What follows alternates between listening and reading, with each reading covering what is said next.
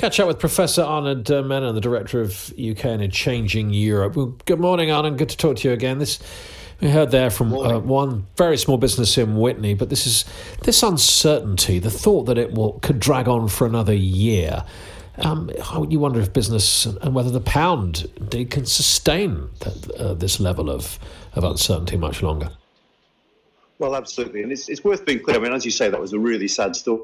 There are several different things going on at once when it comes to Brexit and the economy. I mean, the first is there are studies out there that show that our economy is growing less fast already than it would have done if we stayed in, simply because of that uncertainty. At the same time, and it was very much the case for the florists, the shift in the exchange rate, what amounts to a 20% devaluation, means that if you're dependent on importing goods from the European Union, your goods are going to get more expensive. And of course, this is before we've left.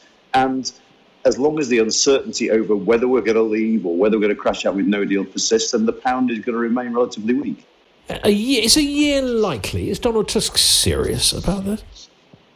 Well, I think there is a division amongst EU leaders. Some of them are starting to think, look, let's just get this over with. But for others, they're saying, look, we don't want no deal. Let's face it, the Brits aren't going to sort themselves out in a month. So why don't we give them a serious long delay? Because that way they can go away, ponder this properly, and if necessary, have an election, have a referendum, and come back with a slightly different political situation, which makes it easier for them to sort this out.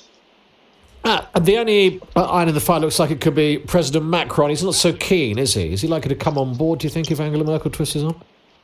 Well, one never knows with President Macron, because he has a bit of a track record of saying one thing and doing another around these summits. And of course, the other thing is the dynamics of these summits are unpredictable. When the leaders get in the room together, they can do some unexpected things. The last time Theresa May went back to ask for a delay, because this is the second time she's done it, they came up with this two-pronged approach, saying you could have a very short delay or a slightly longer delay. No one expected that. That kind of emerged out of their discussion. So we won't be certain until they've actually sat down once the Prime Minister's left the room and started talking amongst themselves. And do you think there's any chance that we will leave this Friday now, or is that off the table?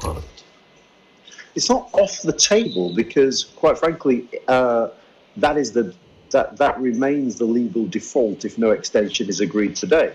I would say it's very unlikely for the simple reason that not only does the Prime Minister not want us to leave with no deal, but Parliament doesn't either, and many EU leaders don't. I suspect if we end up getting towards Thursday, Friday with no extension agreed, there'll have to be a serious debate in Parliament about simply revoking Article 50 to avoid a no-deal outcome. Professor Anand Menon, thank you very much. Good